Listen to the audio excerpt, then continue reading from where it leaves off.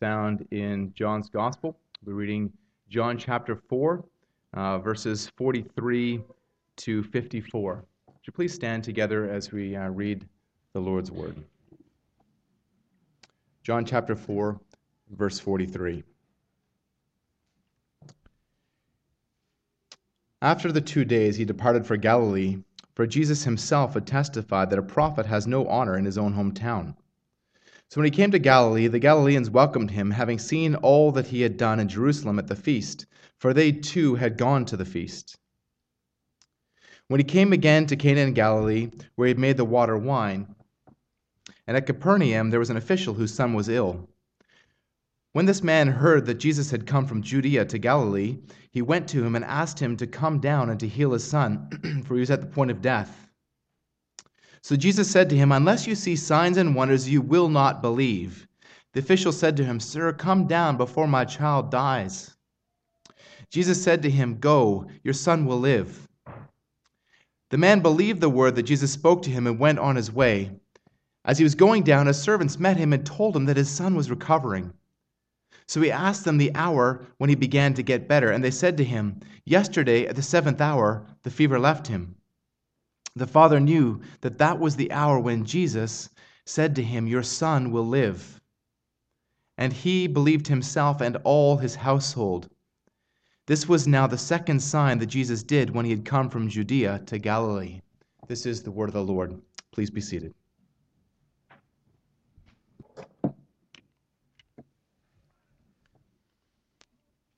Earlier we sang the hymn, "Jesus, I my cross have taken," by Henry Light. And I just want to remind us of the glorious truths about fatherhood that we find in these verses. He says, "I have called thee Abba, Father. I have stayed my heart on thee." And he says, "Think what father's smiles are thine. Think that Jesus died to win thee. Child of heaven, canst thou repine?" Light also wrote the popular hymn, "Abide with Me," that's comforted people at funerals for almost 200 years. He also wrote, "Praise my soul, the King of heaven." That one includes the words, "Father-like he tends and spares us.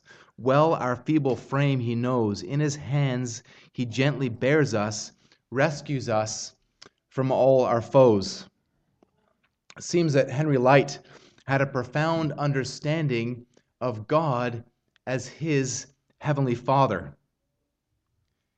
And from a human perspective, it might seem odd to us that he would be able to understand such powerful and profound truths, because Henry Light's own father was cold and unfeeling.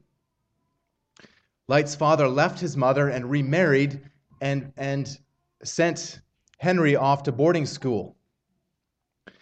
And the occasional letter that were written to Henry by his father, he'd never, ever addressed him as son. He addressed him as though Light was his nephew, and he signed it, "Your uncle." He wouldn't even call his own son a son. And that's true of so many who really don't understand from a human perspective what it means to have a godly, loving father. And if that was true of anybody, it was true of Henry Light. So how then could Henry Light understand God as his father? How was it that his own corrupt earthly father had not corrupted his understanding of a heavenly father? Henry Light knew God as his heavenly Father because he knew it by faith. Henry Light saw God as his Father with eyes of faith. This morning we're going to see how a miraculous sign helps add a royal official and his family to the list of witnesses that Jesus is the Christ, that Jesus is indeed the Son of God, while at the same time bearing testimony against those who reject Jesus.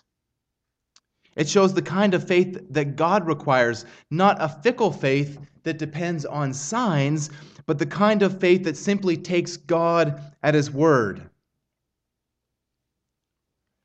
So when I began writing this sermon and the bulletin went to press, I was going to call it God Our Father. But I instead would like to change the title, and I think you'll see why as we go on. The title now is Believing Isn't Seeing. Believing isn't seeing. So the things that I spoke about, the things that Henry Light understood about God the Father, he didn't see with natural eyes. He saw with the eyes of faith.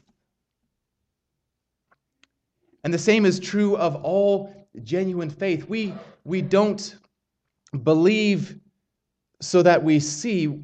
Our sight doesn't create our faith. What we see can provide a spark for our faith. But if it just stays there, it proves itself to be false faith. It's not a genuine faith that relies on sight. Seeing can lead to believing, but true faith isn't grounded on seeing. It doesn't depend on seeing. Theologian Gerald Borchardt explains that the point of this story is that it illustrates a new dimension of believing, namely a believing without the immediacy of seeing. Accordingly, it foreshadows the concluding words of Thomas about believing and seeing from John 20:29. Now, most modern Bibles put in a paragraph break or a subject heading break between verses 45 and 46, but I think the division is actually better between verses 42 and 43. This narrative centers around two sons, the son of Joseph the carpenter and the dying son of a nobleman. And this ultimately points to Jesus Christ, the Son of God. So first of all, in verses 43 to 45, we see the reception that Jesus received in his own country, the son of Joseph. So these verses mark the transition between Jesus' ministry to the Samaritans and his return to Galilee. He'd been with the Samaritans for 2 days, and that trip, as we remember, had been very fruitful as many Samaritans became believers in Jesus Christ. John points to the reason for his return to Galilee in his parenthetical comment in verse 44.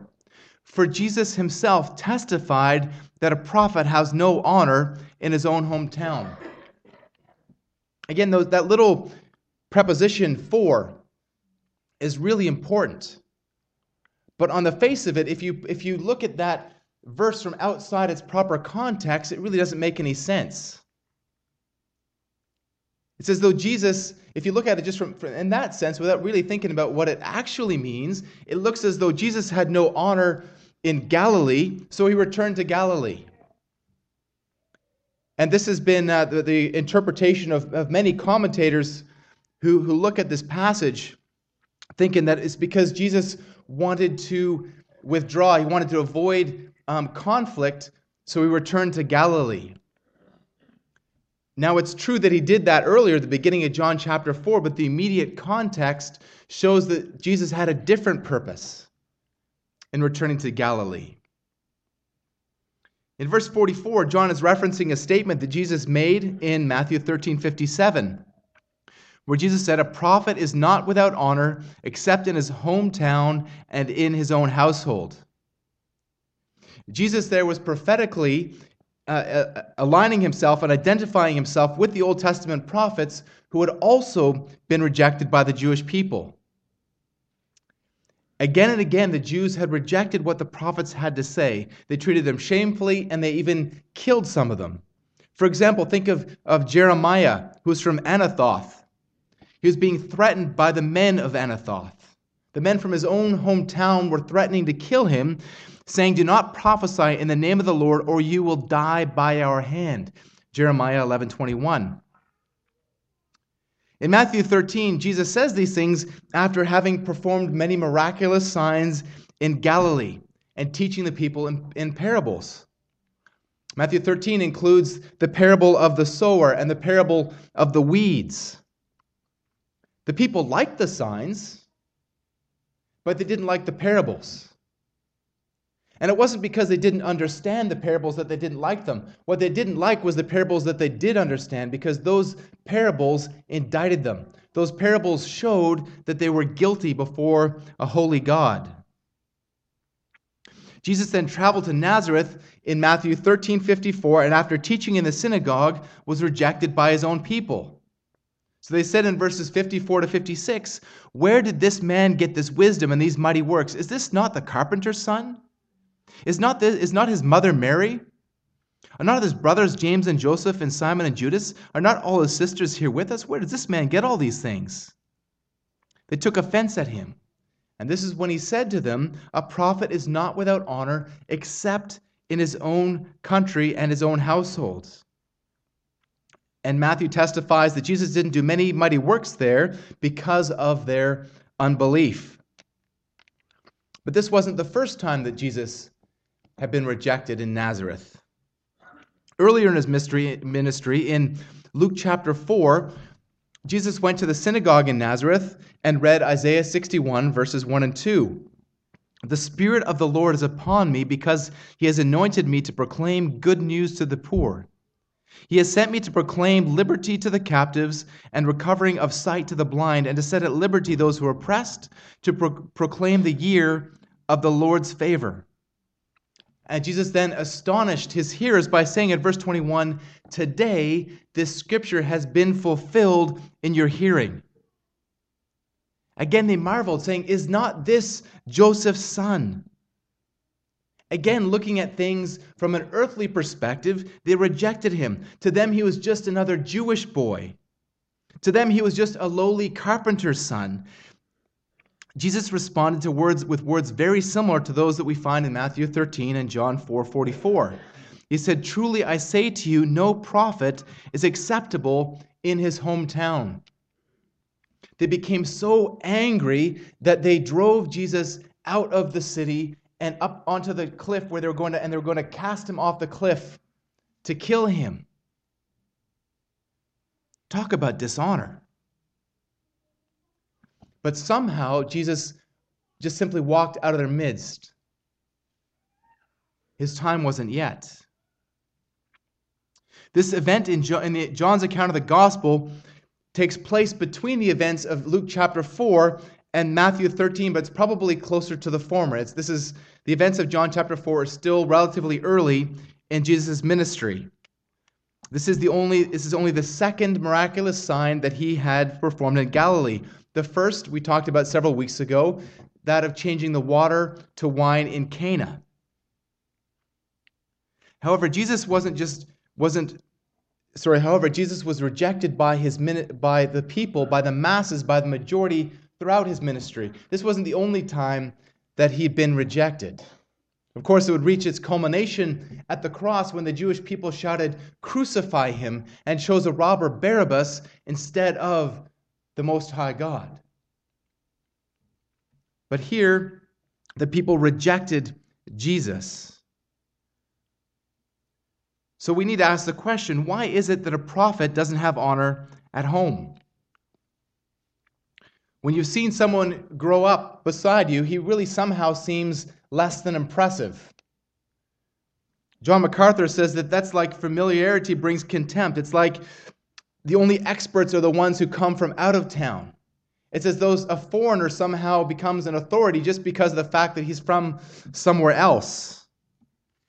There's not going to be any honor for Christ, MacArthur says, where he grew up, because these people are going to say, "That's nobody. That's Jesus. I remember when he was just over there pounding stuff in his father's shop. What does this Jesus have to say to me?" But it wasn't just the people outside his family. It wasn't just the people of the town who rejected him. In John chapter 7, verse 5, we find out that not even his brothers believed in him. His own brothers who had grown up in his house with him. Imagine the blindness that would cause them not to see Jesus who he really was. He exhibited none of the selfishness, none of the disobedience, none of the fleshly behavior that characterizes every other human being on the earth. He didn't get into petty squabbles with them, not even once. but still they didn't believe in him because their blindness was spiritual. But then if this passage that I'm talking to you about this morning is all about rejection, or largely about rejection, then how do we explain the next verse? John 4:45, where it says, "So when he came to Galilee, the Galileans welcomed him, having seen all that he had done in Jerusalem at the feast, for they too had gone to the feast." So on the one hand, in verse 44, Jesus is saying that a prophet is not without honor, that a prophet is going to be rejected. But then in verse 45, it says that they welcomed him. Again, if you think about things just on a superficial level, this doesn't make sense.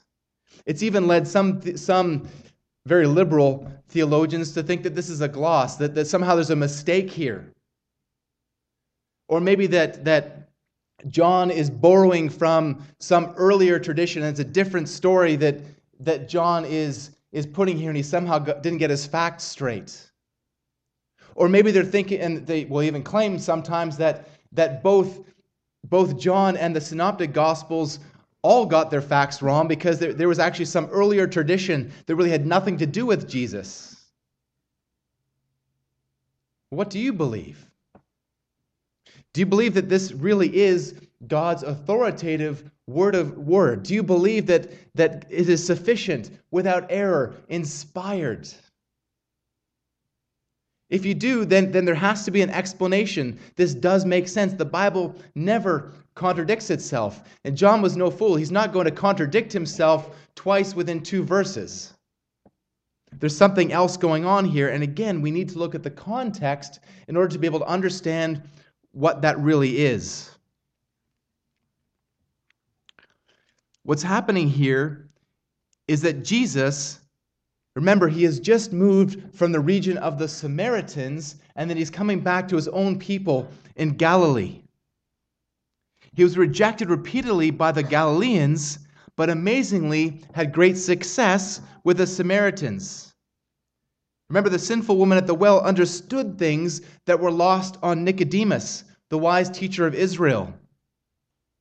The Samaritans of the village believed that and testified that Jesus was the Savior of the world, while the Jews viewed him with disdain. Despite all of the things that Jesus had done in Judea, he isn't received back in Galilee as a hometown or homeland hero, quite the opposite. They receive him, but only according to the flesh.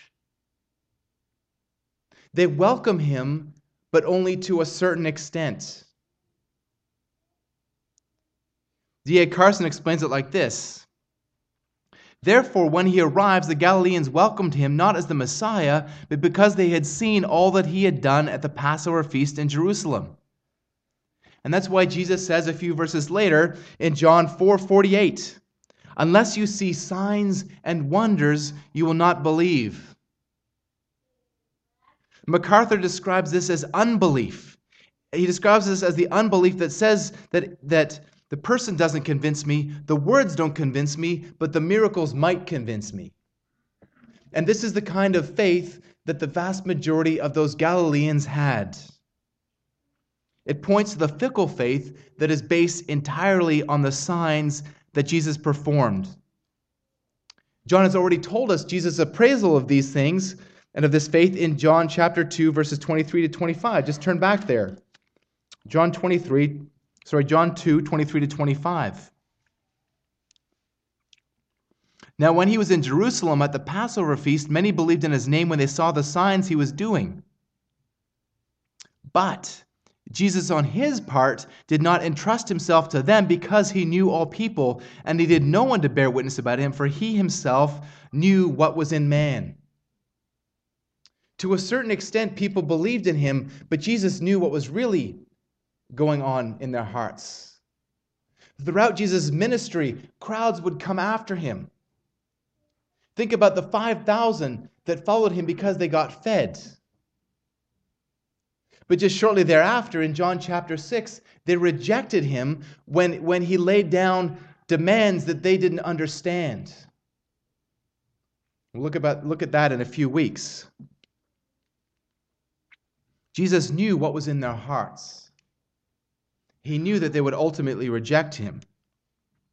So in verse 46, when he came again to Cana in Galilee, where he had made the water wine, we read. This is the second of the miracles that Jesus did in Galilee. We talked about this, remember, a few weeks ago. Jesus had turned water to wine, but he had performed many signs in Jerusalem. Apart from the cleansing of the temple, we really don't know what exactly those signs were.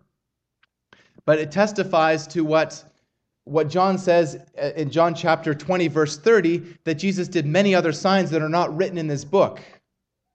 And so those things that he did in Jerusalem, of which these Galileans were witness, we'll have to wait until glory to find out what exactly they were. Of the turning water into wine, Leon Morris explains that he was turning the water of Judaism into the wine of Christianity, the water of law into the wine of the gospel. And this was one of the biggest reasons why the Jews were rejecting him.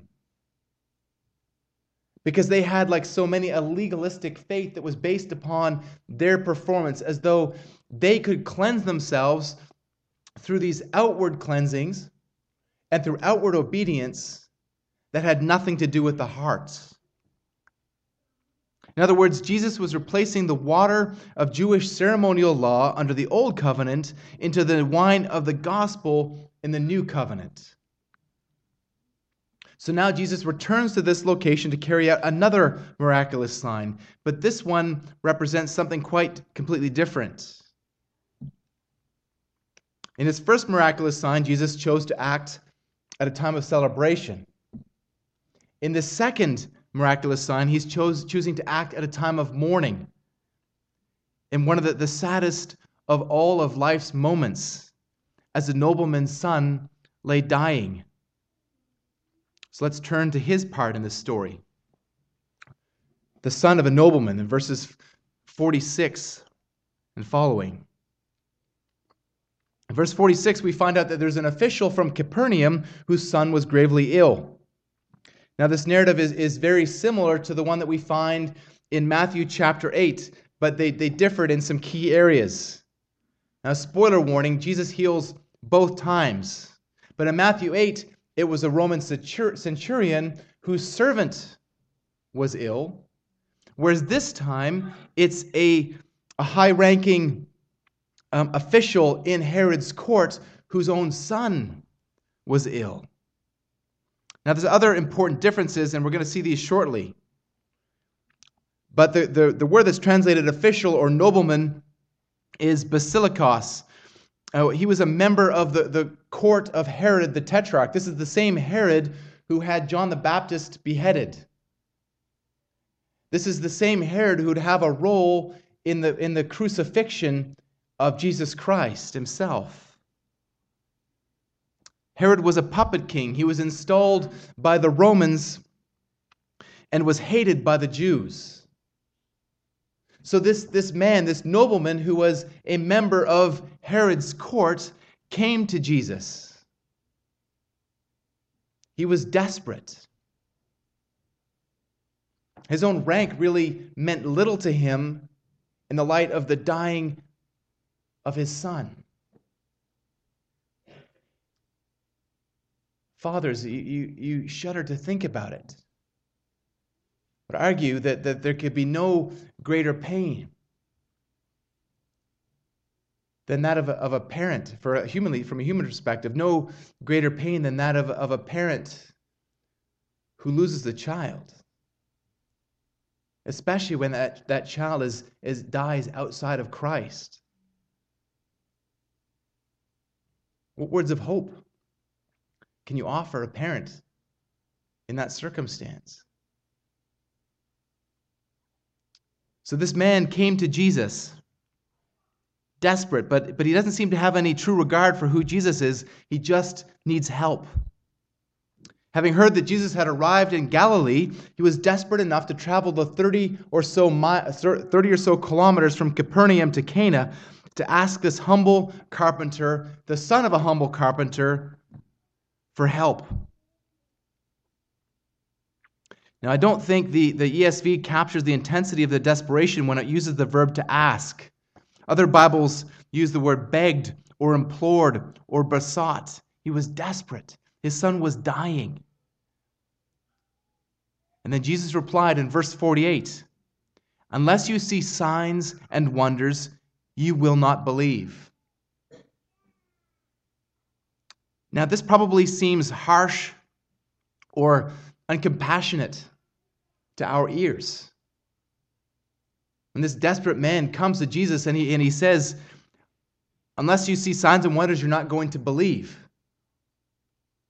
It seems cold and unfeeling. Might even draw to mind the example of the Canaanite woman in Matthew chapter 15, who came to Jesus seeking him, begging Jesus to heal her daughter who was oppressed with a demon. And Jesus said to her, "It's not right to take the children's bread and throw it to dogs." But Jesus, whenever he spoke, was with intentionality. He had a message there and he had a message here. Jesus' words to the nobleman had a purpose. They were not meant for the nobleman alone. The yous that are used here in this verse, both times, are plural. Jesus is not just addressing the official. He's addressing those who are gathered around him. Wherever he went, there were crowds following him. Jesus is saying, you people are not going to believe unless you see a sign. Unless you see a miracle, you're not going to believe in me. This is the central verse of the passage. D.A. Carson says, this statement dominates the account and reinforces the impression that the welcome of the Galileans accorded Jesus was fundamentally flawed, based as it was on too great a focus on miraculous signs. Theirs was a faith of seeing is believing. But believing isn't seeing. Believing is not seeing. The official said to Jesus, "Sir, come down before my child dies." He thought Jesus needed to be physically present in order to heal his son. However, even in the incarnation of Jesus, having lowered himself, Jesus was somehow still omnipotent and omnipresent. Jesus was still able to heal no matter where the son was. And here's where we see the biggest difference between this account and that of Matthew chapter 8. So please turn with me to Matthew chapter 8.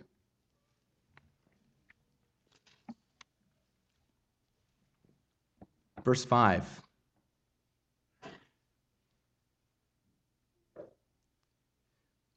When the centurion comes to Jesus, he says in verse 6, "Lord, my servant is paralyzed at home, suffering terribly." And Jesus replied in verse 7, "I will come and heal him." But the centurion replied, "Lord, I am not worthy to have you come under my roof, but only say the word, and my servant will be healed." The Roman centurion didn't ask Jesus to come. He didn't consider himself worthy to have Jesus even enter under his roof. Now, perhaps the centurion had heard the testimony of what had happened here in John chapter 4. But Jesus commended him. "Truly I tell you, with no one in Israel have I found such faith." So here is this Gentile soldier being lifted up by Jesus. His faith is being commended, while at the same time, Jesus is disdaining the so-called faith of his own people, the faith of the people of Israel.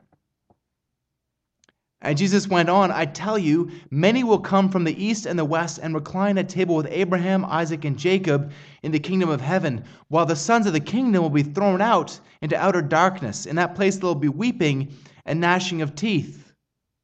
Jesus is saying there that many Gentiles from all around the world will be worshipers of God in heaven, that they are true children of Abraham, in fulfillment of the promise that God had made to Abraham in Genesis chapter 12. But he's saying many of the children of Israel who claim to be children of Abraham are not truly children of Abraham. They would be condemned to hell. And this difference also highlights the point that Jesus was making in John chapter 4. That the faith that was demonstrated by the Galileans was not the kind of faith that he requires.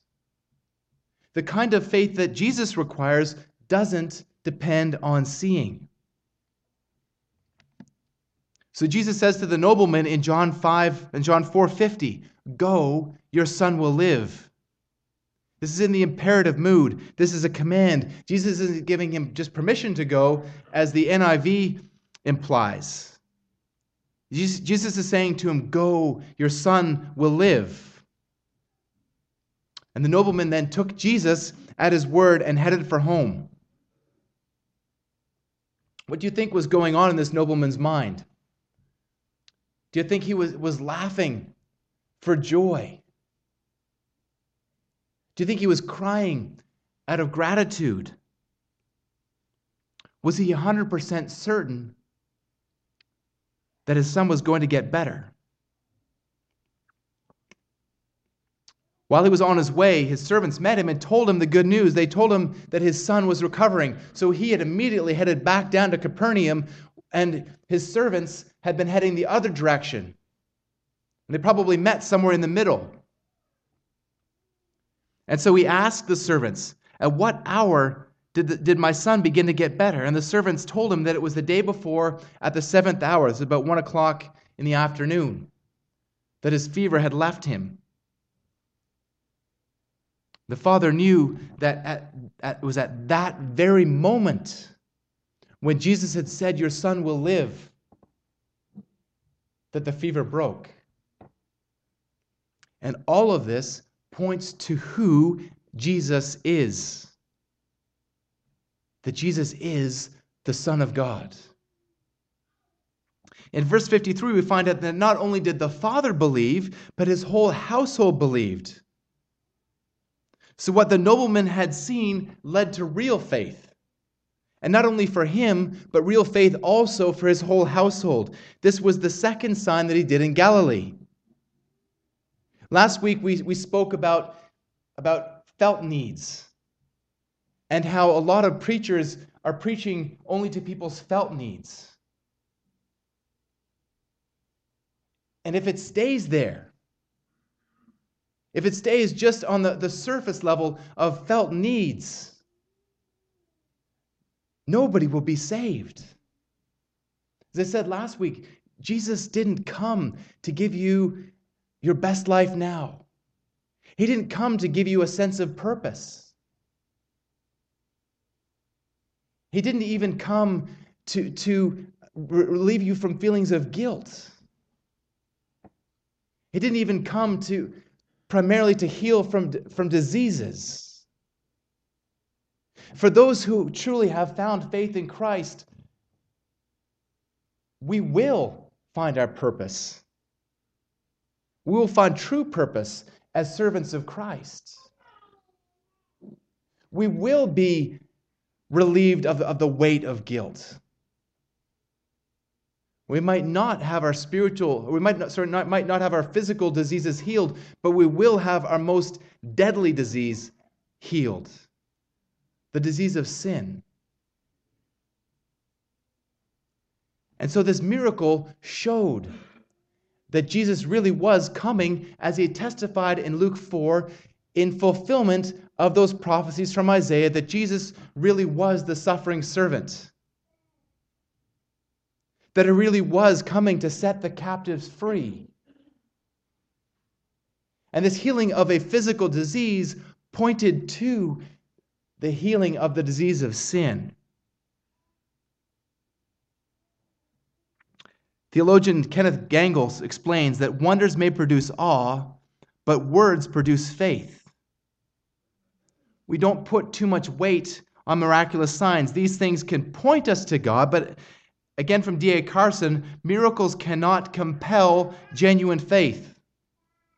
There are two classes of people who see Jesus' miracles. Those who see and believe, and those who see and don't believe. Many of you have friends and family members who knew what you were like before coming to Christ. And if you genuinely have come to Christ, then there will be a change in your life. Those people who are closest to you will have seen changes that are even more miraculous than Jesus healing this sick boy. When God takes a hard, cold, dead, rebellious heart out of a person and gives them instead a heart of love towards God and love towards people, this is a powerful miracle. And beloved, you have many examples. You have many examples of this miracle here in your midst in this church. You've seen it. You've seen people who used to love sin, who used to love drugs and alcohol and cigarettes and pornography and lying and stealing and pride. And now they're lovers of Jesus Christ. And now they hate the things that they once loved. Again, that is a miracle. But these Galileans, even though they had seen the miracles, they still didn't believe. They still didn't believe. For example, in John 11:45-46, we read, "Many of the Jews, therefore, who had come with Mary and had seen what he did, believed in him. But some of them went to the Pharisees and told them what Jesus had done." They both saw the same miracles. Some believed in him, and some reported him to the Pharisees. But signs, again, they do have their place. For those who have eyes to see spiritually, the signs show. They demonstrate that Jesus is the Son of God. And when a person who's been acted upon by the Holy Spirit sees these things, when they see what Jesus does, when they read about what Jesus has done in Scripture, they see with the eyes of faith, and they turn from sin. But for those those who still have a hard heart, they just do what they've always done. They reject Jesus. Jesus taught the disciples in John 14:11, "Believe me that I am in the Father and the Father is in me, or else believe on account of the works themselves." In John 10:37 and 38, Jesus told the Jews, "If I am not doing the works of my Father, then do not believe in me. But if I do them, even though you do not believe in me, believe the works, that you may know and understand that the Father is in me and I am in the Father." They responded by trying to arrest him. They didn't believe that Jesus was the Son of God. Beloved, do you need to see in order to believe? 2 Corinthians 5:7 says, "We walk by faith, not by sight." Hebrews 11:1 defines faith for us. Now faith is the assurance of things hoped for, the conviction of things unseen. When Dave Griffiths was there in hospice, lying in that bed, wasting away, what was the ground of his hope? He hadn't seen heaven. He hadn't seen any miracles like these people had seen. He had seen the miracle of changed lives. He'd seen the miracle of his own changed life. And so he looked forward to heaven. He got excited about heaven. Because he was hoping with the eyes of faith, not with physical sight. Now, there's no rational reason to doubt that 2,000 years ago, there was a man named Jesus who was a carpenter, who was the son of Joseph the carpenter. There's plenty of evidence that Jesus walked through Galilee 2,000 years ago. Merely on a human level, we have the Bible as a witness.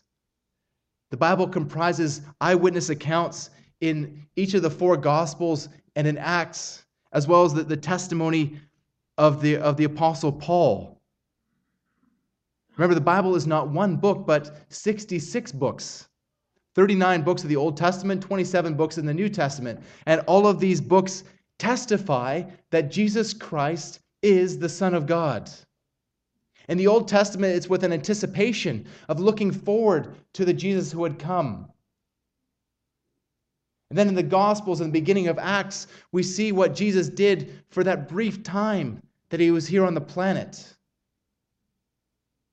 And then the rest of the Bible is a looking back to what Jesus had done and a looking forward eagerly to his return.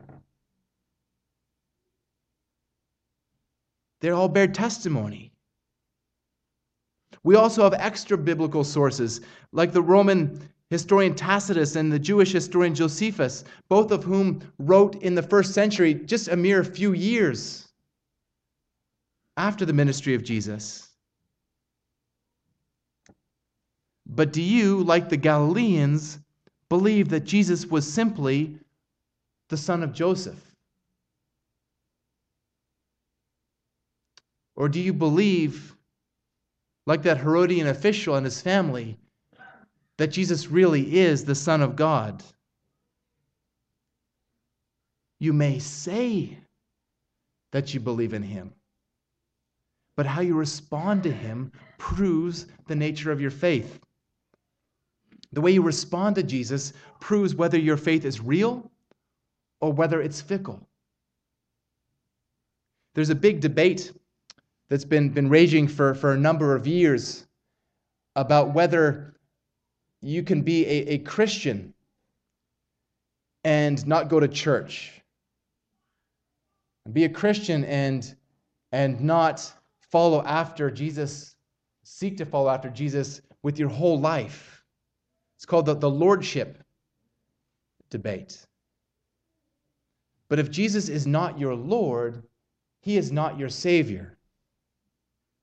Now, that doesn't mean that you are going to obey Jesus perfectly, but it means that your life is characterized by a desire to obey Jesus, by an ever-increasing hatred of those things that I was speaking about earlier, those things that you used to love. And one of the clearest ways we can know is how we respond to trials. So how do you respond when you don't see what God is doing? How do you respond when you don't understand his work? Think about the way that Wend responded to the death of Dave. By God's grace, she responded with the eyes of faith. She responded to this most difficult of trials by looking to Jesus, the author and perfecter of her faith, with hope that was of the same kind as Dave's hope. That Dave had left this life to be with Jesus for all eternity, and one day that she too would leave this life to be with Jesus. Not primarily because of a reunion with Dave, but because of her union with Christ.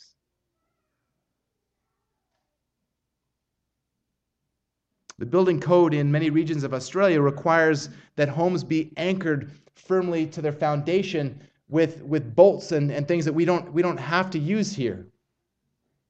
And even just yesterday, I've got a friend who's a pastor in Bundaberg, and his wife was writing about how the rain that was coming down and that the storm that they were facing.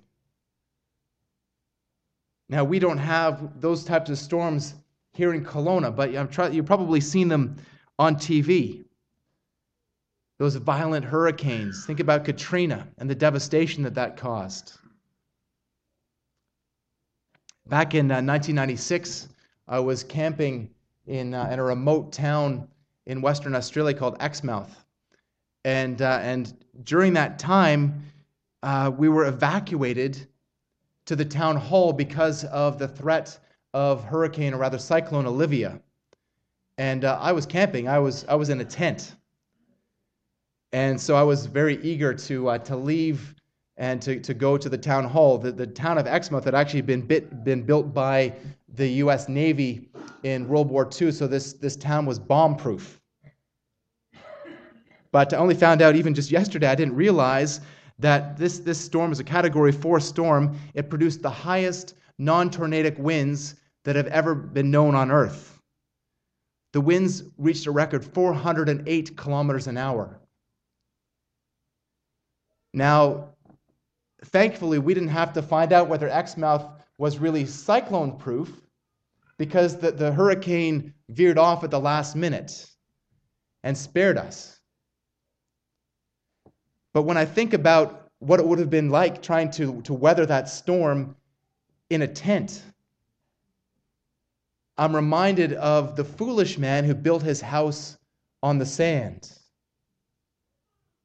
Jesus said in Matthew chapter 8 that the foolish man who builds his house on the sand is the person that hears the word of God and doesn't do it.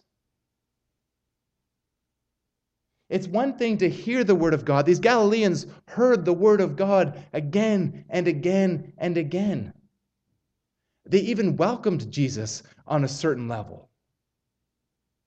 But they didn't do the word of God. They didn't do the word of God because they were not followers of Jesus. Jesus was not their Lord. Jesus was not their Savior. So how you're going to respond in the storms of life requires that you not only hear the word of God, but you respond to the word of God out of faith. Just like this official, he took Jesus at his word and believed. He believed that Jesus really could heal his son even at a distance. But I need to ask you the question. Do you believe that Jesus died for your sins on that cross? Do you believe that Jesus rose again from the grave? And have you repented of your sin and received Jesus as your Lord as well as your Savior? Do you really believe that he who did not spare his son, but graciously gave him up for us all, will he not also with him graciously give us all good things? Do you believe that? Are you acting on that? And that is the measure of the reality of your faith.